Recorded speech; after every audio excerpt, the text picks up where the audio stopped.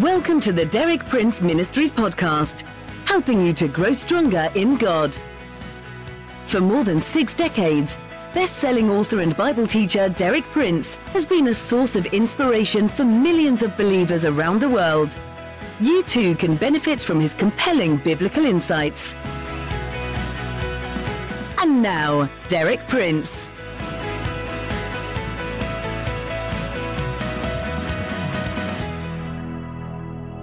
It's good to be with you again at the beginning of a new week, sharing with you keys to successful living, which God has placed in my hand through many years of personal experience and Christian ministry. In my talks this week, I'll continue with the theme which I've chosen for this Easter season, and which I commenced last week, identification. I believe it will help you to understand more clearly the significance of the death of Jesus, and to enter more fully into all that he obtained for us by his death. To identify with someone means to make yourself one with someone. This concept of identification is the key to a true understanding of the Easter message. There are 2 sides to this process of identification, like the 2 opposite sides of a single coin. On the one side, Jesus identified himself with us, with sinners, with the whole fallen human race. On the other side, we are invited to identify ourselves with Jesus in all that followed his death, that is, burial, resurrection, and even ascension to the very throne of God. The key verse of Scripture that opens up for us this theme of identification is Isaiah chapter 53, verse 6, which prophetically foreshows the atoning death of Jesus. We all, like sheep, have gone astray.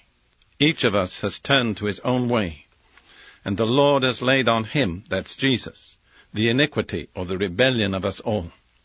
So, when Jesus died on the cross, God made to meet together upon him the rebellion of the whole sinful, fallen human race. Not only the rebellion, but all the evil consequences that follow from rebellion. They all came upon Jesus. God made them meet together upon him, the rebellion of previous generations. Through an act which transcended the limitations of time, all these were laid upon Jesus, and he died as our personal representative. He died our death to deliver us from rebellion and all its evil consequences. So in that one act, foreordained by God, all the evil that was due to all of us came upon Jesus, that all the good that was due by eternal right to Jesus might be made available to us. That's the essence of the exchange. The evil due to us came upon Jesus, that the good due to Jesus might be available to us. I want you to think continually in terms of a divinely ordained exchange. In my talks at the end of last week, I dealt with specific aspects of this divinely ordained exchange that was accomplished through the death. I mentioned 2 specific aspects. First, Jesus was punished that we might be forgiven, that we might have peace. The punishment due to our sins came upon Jesus that we might have forgiveness and peace with God. Second, Jesus was made sin for us, that we might have his righteousness. The exchange there is between sin and righteousness. Today we're going to look at another aspect of the exchange, from curse to blessing. Jesus was made curse, that we might receive the blessing. This is very clearly unfolded in Galatians chapter 3. First of all, in verse 10, Paul says, "All who rely on observing the law are under a curse, for it is written, 'Cursed is everyone who does not continue to do everything written in the book of the law.'" In other words, if you're relying on keeping the law to make you righteous, then you have to keep the entire law all the time. But if you fail in any point at any time, then you come under the curse which is due to those who break the law. Then he goes on in verses 13 and 14, "Christ redeemed us from the curse of the law by becoming a curse for us. For it is written, 'Cursed is everyone who is hung on a tree.'" That's a quotation from the law, from the book of Deuteronomy. "He, Christ, redeemed us in order that the blessing given to Abraham might come to the Gentiles through Christ Jesus, so that by faith we might receive the promise of the Spirit. That's a very clear statement. All the curses of the broken law came upon Jesus, that all the blessings of obeying the law might be made available to us. We saw last week the exchange between sin and righteousness. 2 Corinthians 5:21, God made him, Jesus, who had no sin, to be sin for us, so that in him we might become the righteousness of God. Well, there follows a logical progression. Because Christ was made sin, inevitably also he was made a curse. From the beginning of human history, sin has always been followed by the curse and always will be. The record of man's fall and rebellion is contained in Genesis chapter 3, and as we study God's response and God's judgment, we see that the word curse appears for the first time in the Bible. First of all, in Genesis 3:14, the Lord said to the serpent, because you have done this, cursed are you above all the livestock and all the wild animals.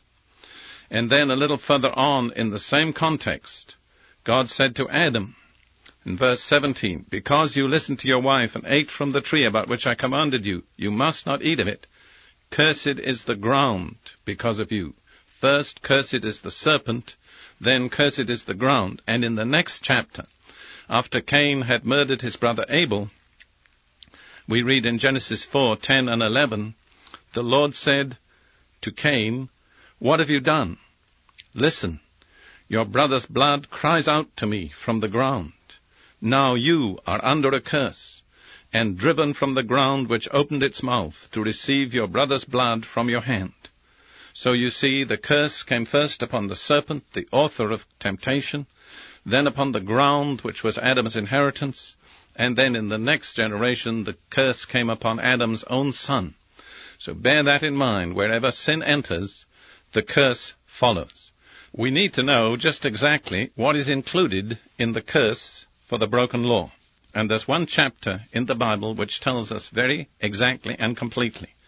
It's Deuteronomy chapter 28. Make a note to look it up for yourself when you have opportunity.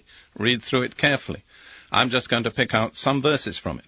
It contains, first of all the blessings for obeying the law, then all the curses for breaking the law. We'll look briefly at the blessings first. Deuteronomy 28, verses 1 through 6.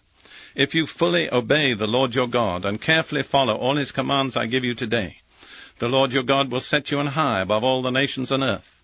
All these blessings will come upon you and accompany you if you obey the Lord your God. Now these are the blessings.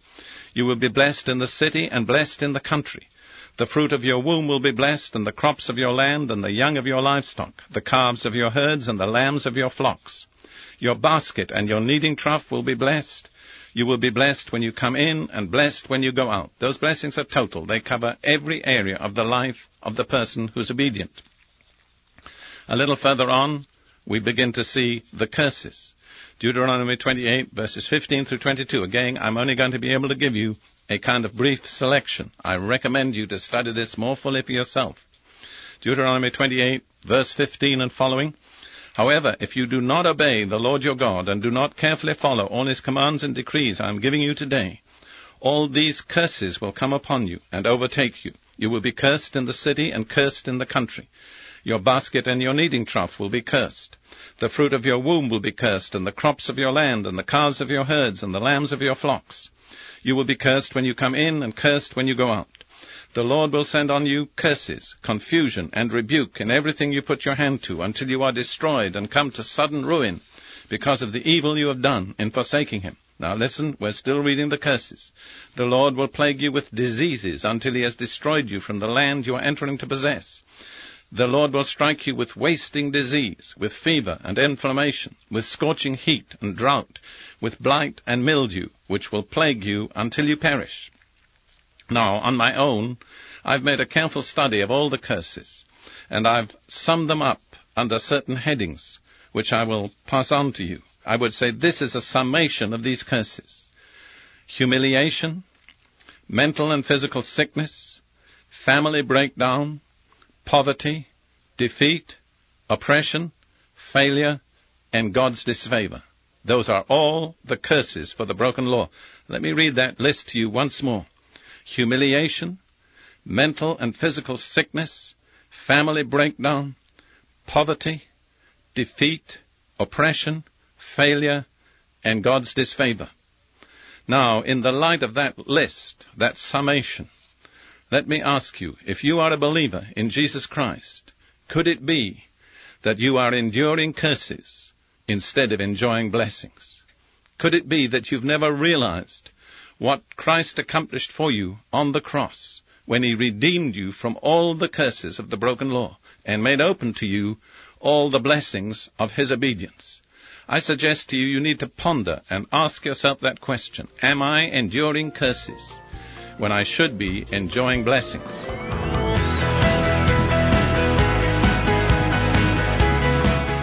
Thank you for listening.